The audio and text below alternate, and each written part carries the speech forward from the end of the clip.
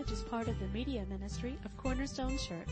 You can listen to this and other messages on our website at www.corner-stone.org or by subscribing to our podcasts.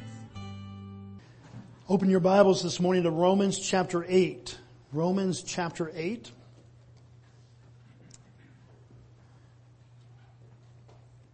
One of the most interesting things to discover as we open up the Bible and we kind of read through, especially the New Testament, is that we see an absence of a word that we use quite often.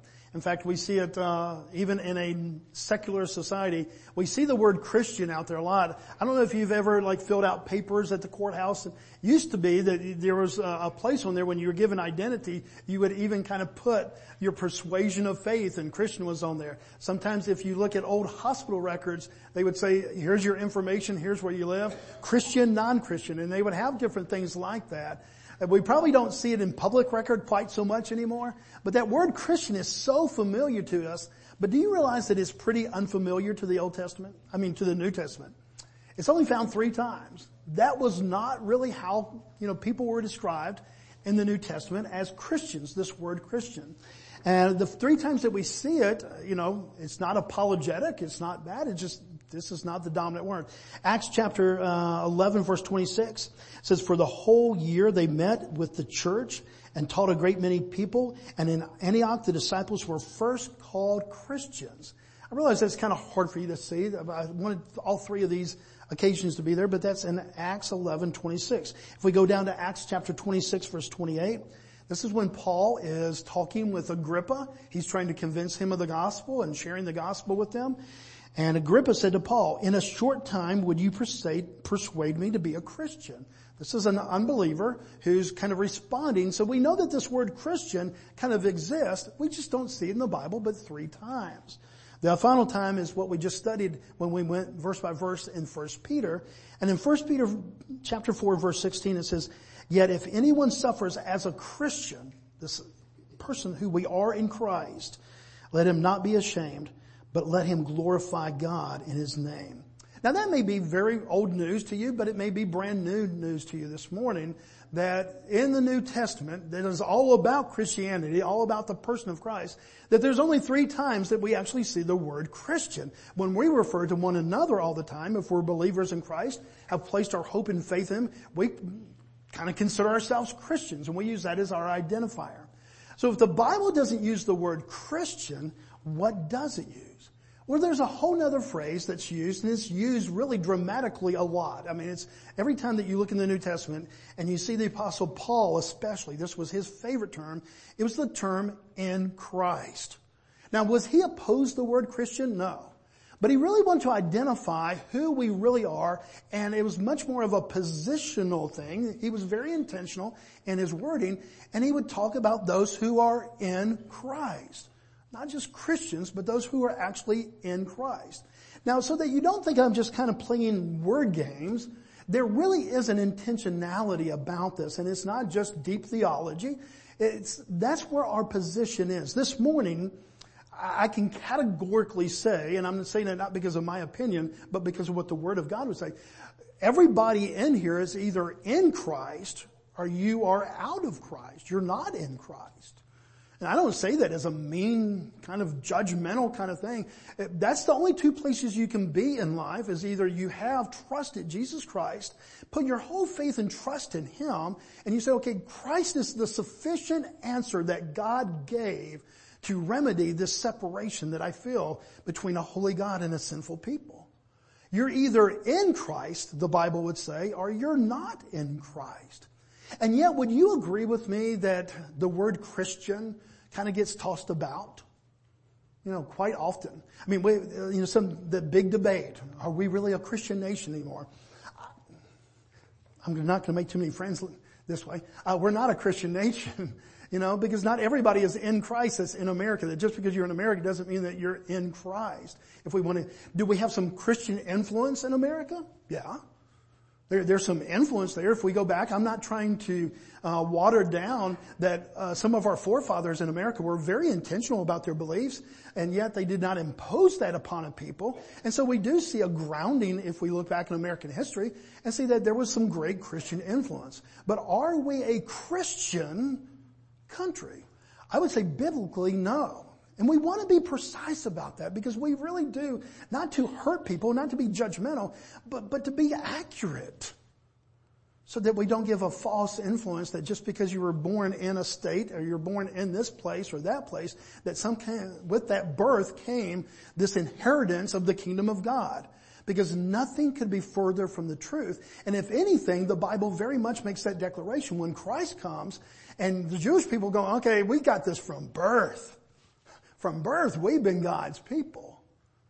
And Jesus said, yes, you are favored, and God did call you his people, but new life is going to be when you're born again.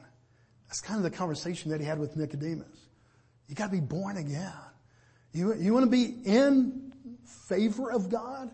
Then this is the way that you can do that. And so we go through the Bible and we begin to see that as we've been talking through this foundation series, that there's a lot of differences between us and other religions of the world. For the most part, we've kind of looked at just the major religions of the world. We've looked at, whether it's Muslim beliefs or Hindu beliefs, and we've just kind of compared, not to be judgmental, but just say, okay, here's how we're different from them. Then you make the decision on your own.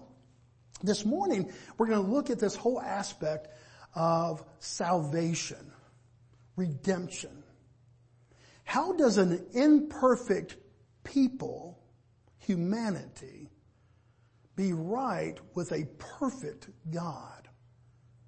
Every major religion will answer that question in some form or fashion.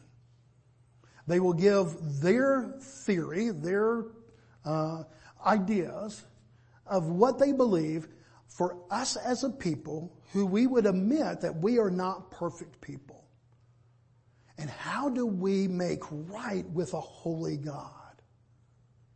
The Bible begins to answer that, and it only answers it one way. It doesn't give us various forms. It answers it one way, and it talks about Christ. Others, their means of salvation is going to be really focused, for the most part, every other world religion, especially the major world religions, always puts the emphasis back on you and your ability to be a really, really good person and to earn your favor with God. It's a drastically different approach. As Christians, as people of the Bible, we say we have no hope apart from Christ. He is the answer to our sin problem. Most of the other, if not all of the other religions, especially major religions of the world, say, okay, but here's a method that you can get right with God. Again, not just to pick out the Muslims, but because that's a good example. They have the 5 pillars of Islam. And you do those 5 things and you can start working your way into rightness with God. But here's the whole thing. The major differences here, one is going to place their salvation on you. The other one's going to place their hope of salvation on what you can do. The other one is solely on Christ. One places their salvation on what you do. The other one, Christianity, places salvation on what is already done. Not trying to be cute and use word games, but it's drastically different. One is in process. If you're trying to be the best, Muslim that you can be, the best Mormon you can be, the best this or whatever. The other one, as Christians, as those who are in Christ, we can say, we still want to be holy people. We're to be a called out people. God has called us out. And yet our hope is not that we can somehow cross the finish line, and we would have done these things to earn that right. It's a difference between are you doing it or is it done? Let me explain it this way. This is when you are in the process of doing it, there's always going to be that question in the back of your mind. Am I done yet? How many of you some of you are in retirement, so, you're seeing either the fruit of this or the need for this. But as you start to get older, and even for the younger ones in here, do you ever have funding for retirement, someone in mind? Even those that are in their 20s. Do you kind of have some little concept or some concept that, one day I'm going to be older and one day I'm going to hope to retire and kind of make more choices that I want to, and I hope that I have provision. So even if you're in your 20s and 30s and 40s and you're still many years off from maybe actually retiring, it's already started a process. And one of the things that will come into that part of the process, especially as you hit your 40s, and I promise you as you hit your mid to late 50s, as myself, have I done enough? You start doing math, spreadsheets.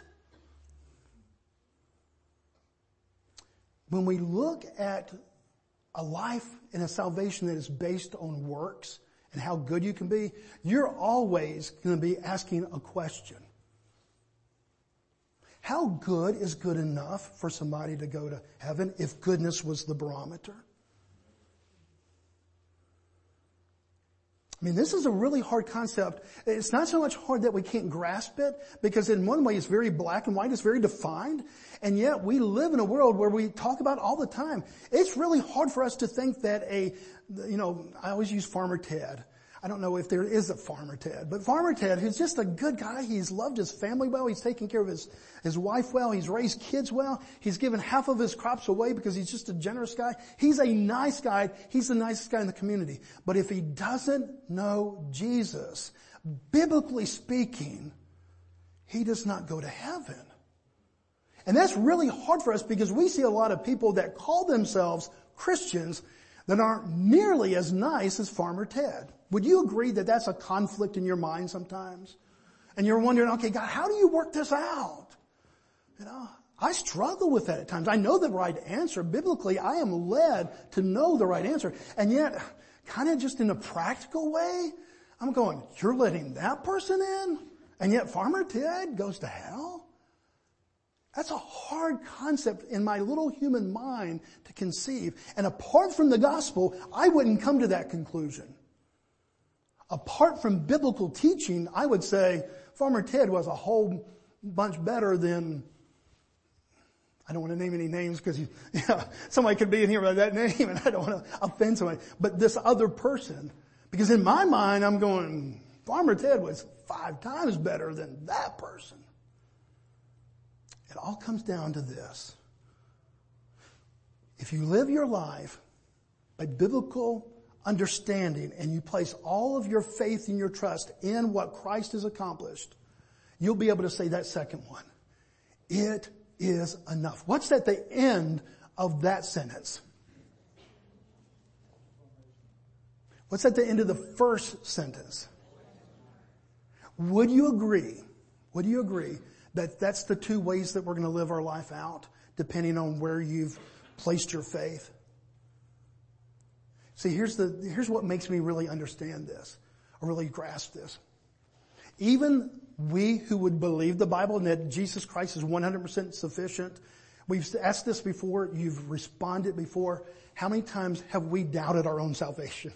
Even when we have the scripture to tell us that Christ is enough, exclamation point, it is finished, it is done. How many times in just the walk of life when we're not kind of feeling the warm spiritual fuzzies, that we're going, okay, is this enough?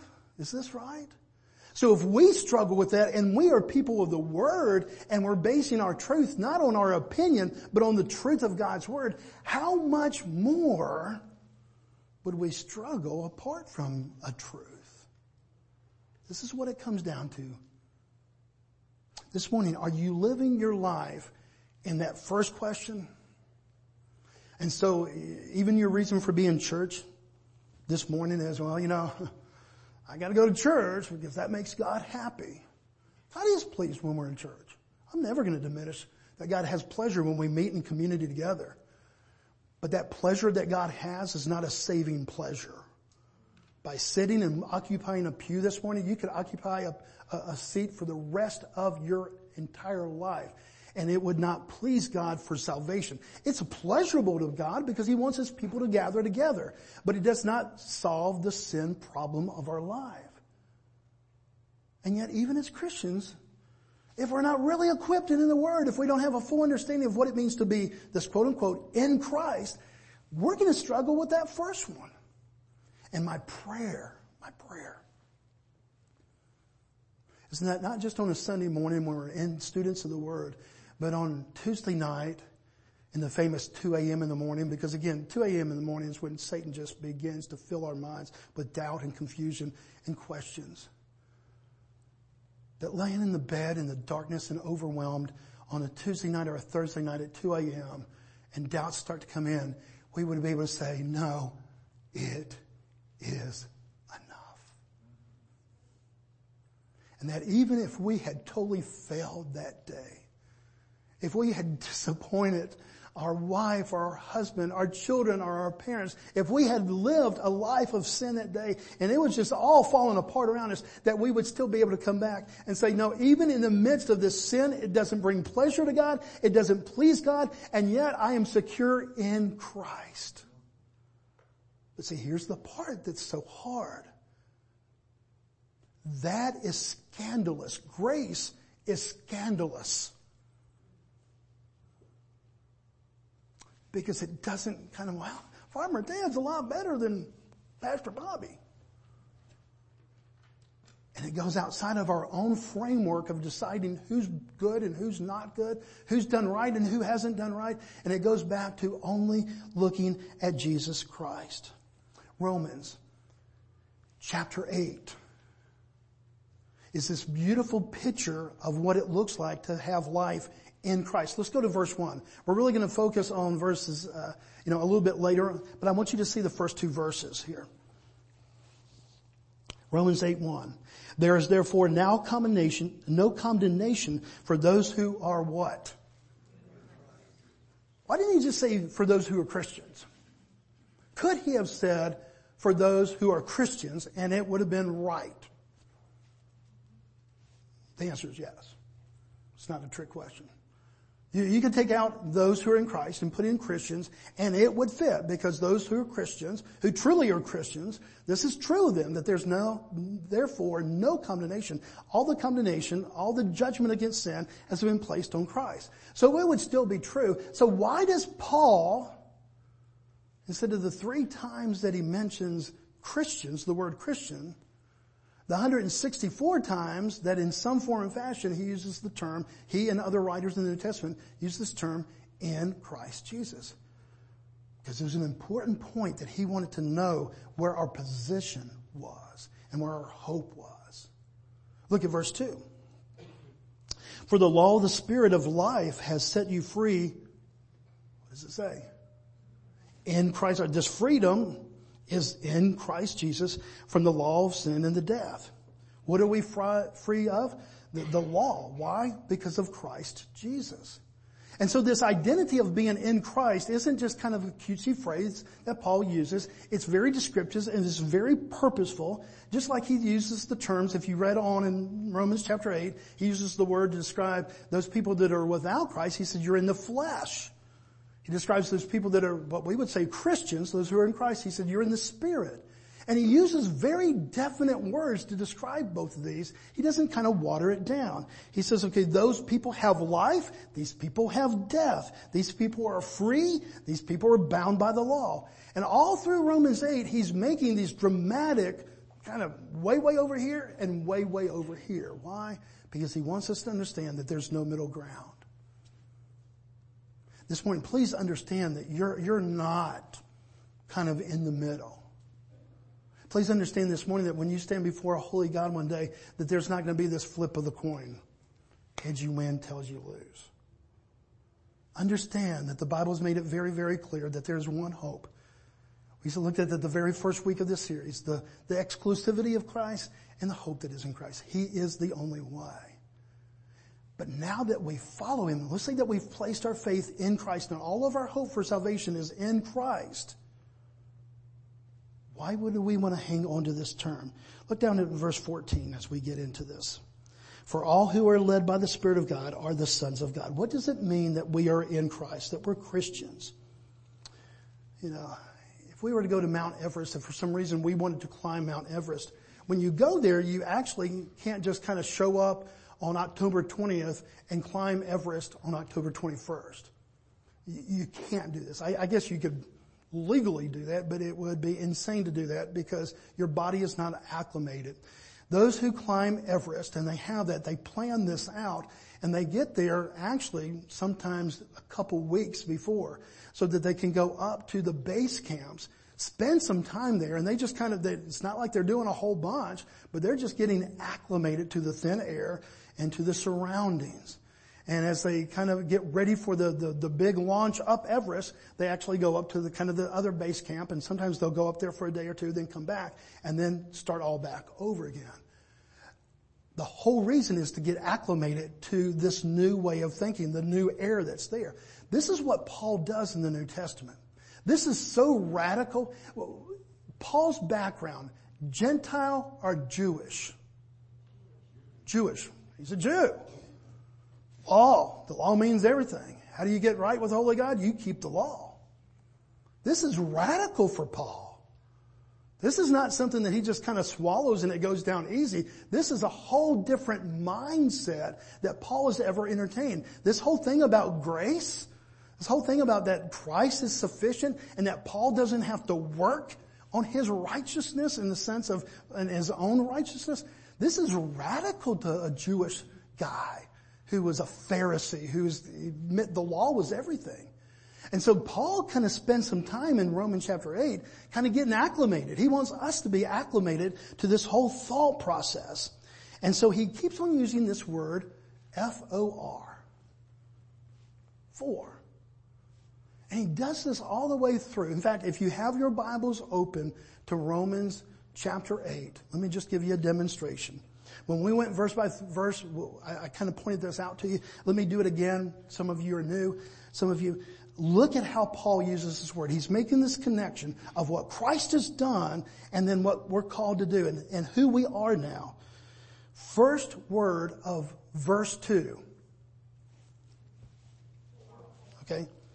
Verse 3, 5, 6, 13, 14, 15, 18, 19, 20, 22, 24, 29, 38. First word in every one of those. 4. Now because he's making this connection. Why does he use this word? Because he just has a very limited vocabulary? No, he's a very smart man. But he's always trying to connect who we are now in Christ because of what Christ has done. And so he uses this word consistently through there to make this connection. Romans 8:15. For you did not receive the spirit of slavery to fall back into fear, but you have received the spirit of adoption as sons, by whom we cry, Abba, Father. What does it mean to be in Christ? Let me give you 3 things this morning from Romans 8. First of all, it means that you have been chosen and you have been adopted. Jewish thinking, we covered a lot of Miss Land. One of the things that Bob wanted for his celebration of life service, this concept of adoption was really big. I mean, he was really endeared to that. And so we spent a little bit of time during his celebration of life service talking about the beauty of this whole New Testament idea of adoption. Let me kind of refamiliarize that to you if you're not familiar with it.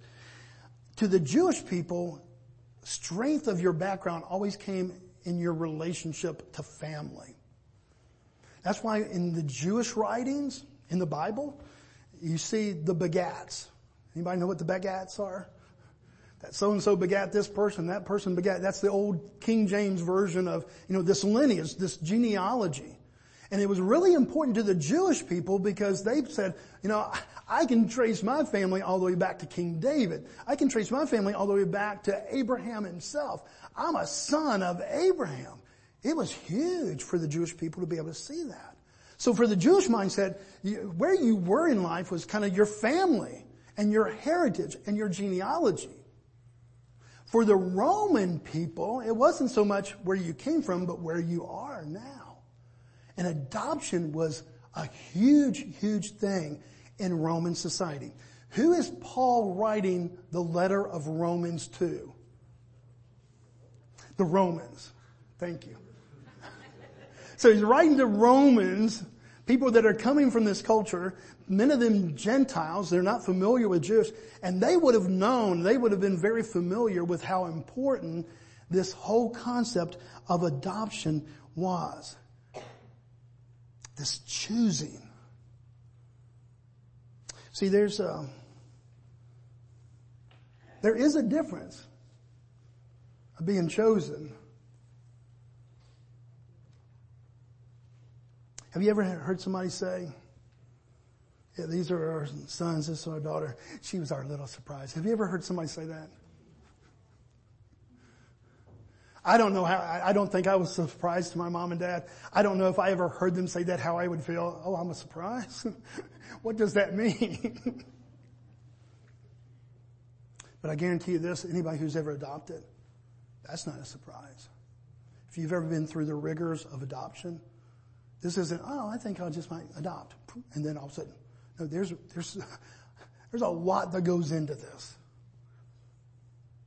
So one thing that we can say about if you're adopted is that you're not a surprise. You're intentional. You are chosen. So when Paul comes down and he wants to kind of say, okay, here's what God has done for you, does he go back and say, you might be a child of Abraham? He doesn't look at family. Why? Because not every Gentile, in fact, no Gentile could go back and say, man, we're left out. He doesn't use family, familiar terminology. He says, you're adopted. You're chosen by God. This is pretty special, guys. I made a mistake, Miss Lynn, I'm sorry, at Bob's celebration of life service, I said that this was so important to the Romans that they wanted 5 witnesses. And I was doing that off the top of my head, out of my memory. And at 56 years old, I don't need to be doing anything out of my memory anymore. It was actually not 5, it's actually 7. What they would do, they would always do it in public forum. It was many times at the gates. It would be in a public forum because this was not done in secret. You didn't go in somebody's home and sign letters of adoption. It was always in public so that the public could say, and they would get 7 different witnesses. And here's what they would do. They would make sure that those witnesses were of different ages. They would take the old and the wise and the learned, and they would have a couple of them, and then maybe some more, a generation back, and a couple more that were this age. And they would even have, if they were old enough to, to kind of come in, maybe some teenagers, older teenagers, so that they would have 7 different people. Do you know why they did that? So that as time went on, and these older ones died off, there would be a living testimony by these younger ones that were still coming up and saying, I was there, I saw it, I witnessed, he is adopted, he was chosen. And what does the Word of God say here? That the very Spirit of God is our witness. He uses the same terminology. He says, man, you want to witness that God has chosen you? Then He seals you with His very Spirit. And this is the sealing so that you can know. On those days when you're really kind of wondering, look what it says in verse 16. The Spirit Himself, God Himself, bears witness with our spirit that we are the children of God.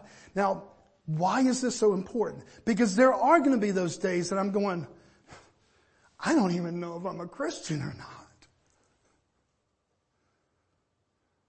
And most of the times that we ask that, it's not that we're tripping over our faith because of some incident that has happened in life. Most of the time it's a reflection. A lot of the time it's a reflection back and we're just not having the warm fuzzies. I love the warm fuzzies of our faith. I don't discount going off on a retreat and going, man, I think we were up there on the mountain with God this weekend. I don't discount that. We need some of those in our life. But have you ever been down here when there weren't any warm fuzzies? And it's on those days that God gives us His truth. He says, look, I've sealed in your very heart, in your mind, in your fiber of your being, in your soul. Isn't that what did he say? The Spirit bears witness in our mind that we are the children of God. Is that what it says? Does it say the Spirit himself bears witness in our heart, in our feelings, and our emotions that we are the children of God. What does he say? What term does he use? Our very spirit. That's who you are. Minds can lie. Hearts can lie. So his spirit tells our spirit, I chose you and you are mine. And I don't know about you, but I need that some days, guys. In fact, I'm finding I'm needing that a lot of times. And it's not just a wish. And it's not just because I've been really living good that week or, God, I am a pastor. Surely I beat Farmer Ted. He says, no, I'm in Christ. And in there is security. Why? And he does everything to tell us there. When you were adopted, your name was totally changed because your old name was gone. If you had debt, you wanted somebody to adopt you because guess what happened to your debt in the Roman culture when you were adopted? Gone. That's kind of cool, isn't it? I see about 10 of y'all going, man, can we sign up for adoption? Can we kind of go back there and just debt gone? This is an interesting fact. In Roman culture, you could disown your children, but you could not disown somebody that you adopted. Let that thought go through your mind a little bit. Because some of you have thought about that. Can we disown our kids? Is there a warranty on this? I mean, isn't that something that in Roman culture, you could look to your flesh and blood and say, because of these choices or because of, I'm not your dad anymore. You're not my child. But if you adopted somebody, that choice was permanent. And you could never be disowned. This is how Paul describes who we are. He doesn't use the word Christian. He says you're in Christ because it's all because of the work of Christ. But he says here's the security that you have. So we're chosen. We are adopted. Look at verse 15. For you did not receive a spirit of slavery to fall back into fear, but you've received the spirit of adoption as sons, by whom we cry, Abba, Father. In this spirit of adoption, again, it's into a Roman culture, it meant permanence, but it also meant intimacy. You just didn't go adopt somebody willy-nilly.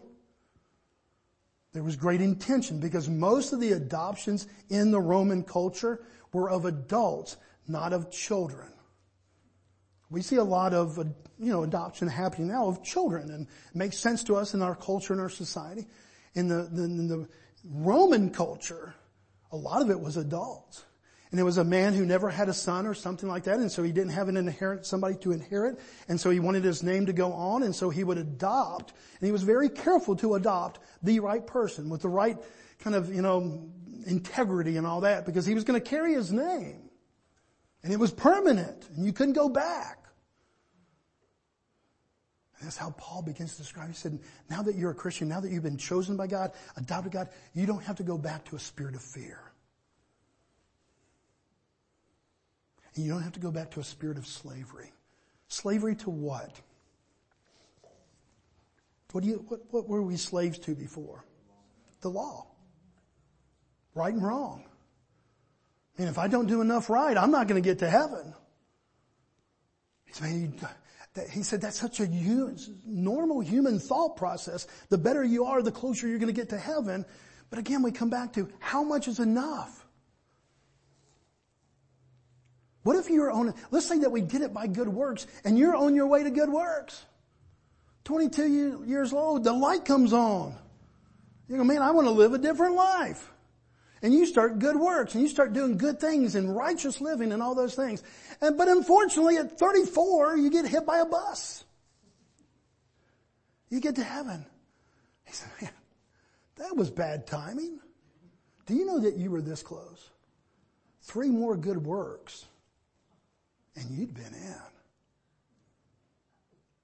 And yet that's not how it works.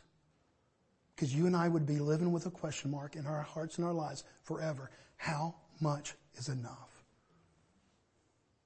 And we would do what every other human does. I'm just hoping that God grades on the curve. Because I know I'm not the best person in the world, but I can name 5 people that are worse than me. And we would live in judgment, and we would live in competition and in comparison. And God eliminates all that, and He says, you could never compare, you could never earn, you could never have this. And so I'm going to give you one who did earn, who was full and completely perfect, who fully satisfied the need for righteousness. And now you can live in Him, in Christ. Chosen, adopted, free. Every one of these terms comes out in the most intimate one. And now you can call Him Abba Father. Remember in the Old Testament that the Jewish people had such a high regard for God that they never want to offend God by calling Him by name. And so they would take out the vowels of their name for God. And they would take the vowels out so that it would be unpronounceable. Because they did not want to pronounce and suppose upon this holy God. And so what you see in the Old Testament is this people that are called out, that they love God, and yet they're still living in this fear of God, because what if we tick God off? And, we see some of those things in the Old Testament where, God gets ticked off in their minds. He really doesn't.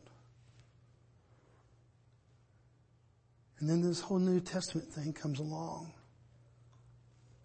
And Paul of all people, the Pharisee of Pharisees, the Jew of Jews, the man who could keep the law, he loved the law, he walked the law, he taught the law, he ate the law for breakfast and snacked on it before bedtime. And now he says, here's who I am. I'm chosen, I'm adopted, and God, He's my Father. He's my Father. That word Abba, Papa,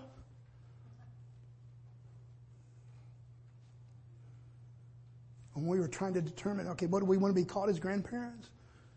I didn't wait 2 seconds. Papa. To me, it's the most intimate. It's an Old Testament, kind of a New Testament. When we see it in the Old Testament, it's relational in the sense of familiar, family. In the New Testament, it stands for this, who we now can call God. We can call Him Abba Father.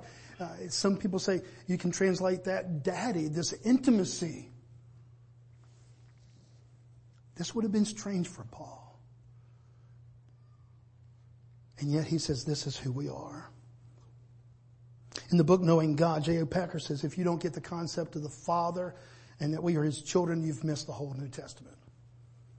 He said, He's not trying to put aside, salvation. He's just saying this is the whole New Testament. And now we are joint heirs with Christ. Let me close with this. Romans 8:17. And if we are His children, then heirs of God and fellow heirs with Christ, provided we suffer with Him in order that we might also be glorified with Him. Not only are you chosen, not only you're adopted, you're children that can call out Abba Father, but He said you're heirs. And He kind of takes it up a notch, and He says not only are you heirs, but you're co-heirs with Christ. Let me finish with this question. Does God look favorably upon Jesus Christ? A little bit, mostly, totally. Totally. And this is the concept that Paul wanted to get across. By putting us, are we going to become gods one day? No, the Bible never teaches that. Are we going to become Jesus one day? No. Are we co-heirs with Christ? Yeah. This is an amazing concept. I mean, have you ever heard somebody say, look, I don't know where I'm going to be in heaven. I just want to be somewhere in the zip code. And you know what God says to you? That because of the finished work of what Christ has accomplished, you just don't get to go to heaven. You're somewhere in the zip code. You're kind of in the suburbs, and the celestial city is way down here, and God's throne is way down here. And you're just lucky if you even get kind of a gander every once in a while. No, He says you are heirs of God and co-heirs with Christ. Do you think Christ is going to have a pretty good seat in heaven, guys? We can say this, we can proclaim this. Why? Because we're just such great people? No, because it's all based on the grace of God. This isn't something you have accomplished. This isn't something I've accomplished. But then we can say, this is how I live. Why? Because I put all my faith in Christ now. And I am adopted, chosen, called. And I am a co-heir with Jesus Christ himself. That's what the Word of God says. This isn't what the pastor says. This is what the Bible says. This is what God has shared with you and me this morning. Let's pray together. Father, will you overwhelm us with this whole idea of what it means to be in Christ? For Father, it is so hard for us to get away from a mentality of goodness and badness, of judging even our closeness with you based on how good we've been that week. So Father, will you help us to understand what Paul was trying to pound away here in both Romans 8, but also in other places. That this is all of your doing, Father. You're the one that saved us through the work of Christ. You're the one that sent him to be our Redeemer. And now we can rest. We are free from the law because of that.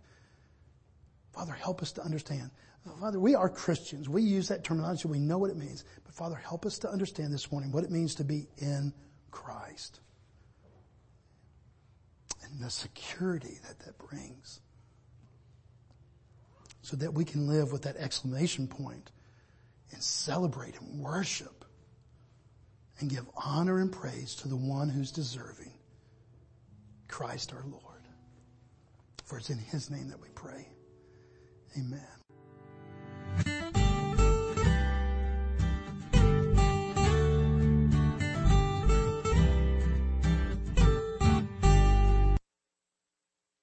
Thank you for listening today. We hope this message was a blessing to you. To learn more about our church or our media ministry, you can visit us online at www.corner-stone.org or find us on Facebook.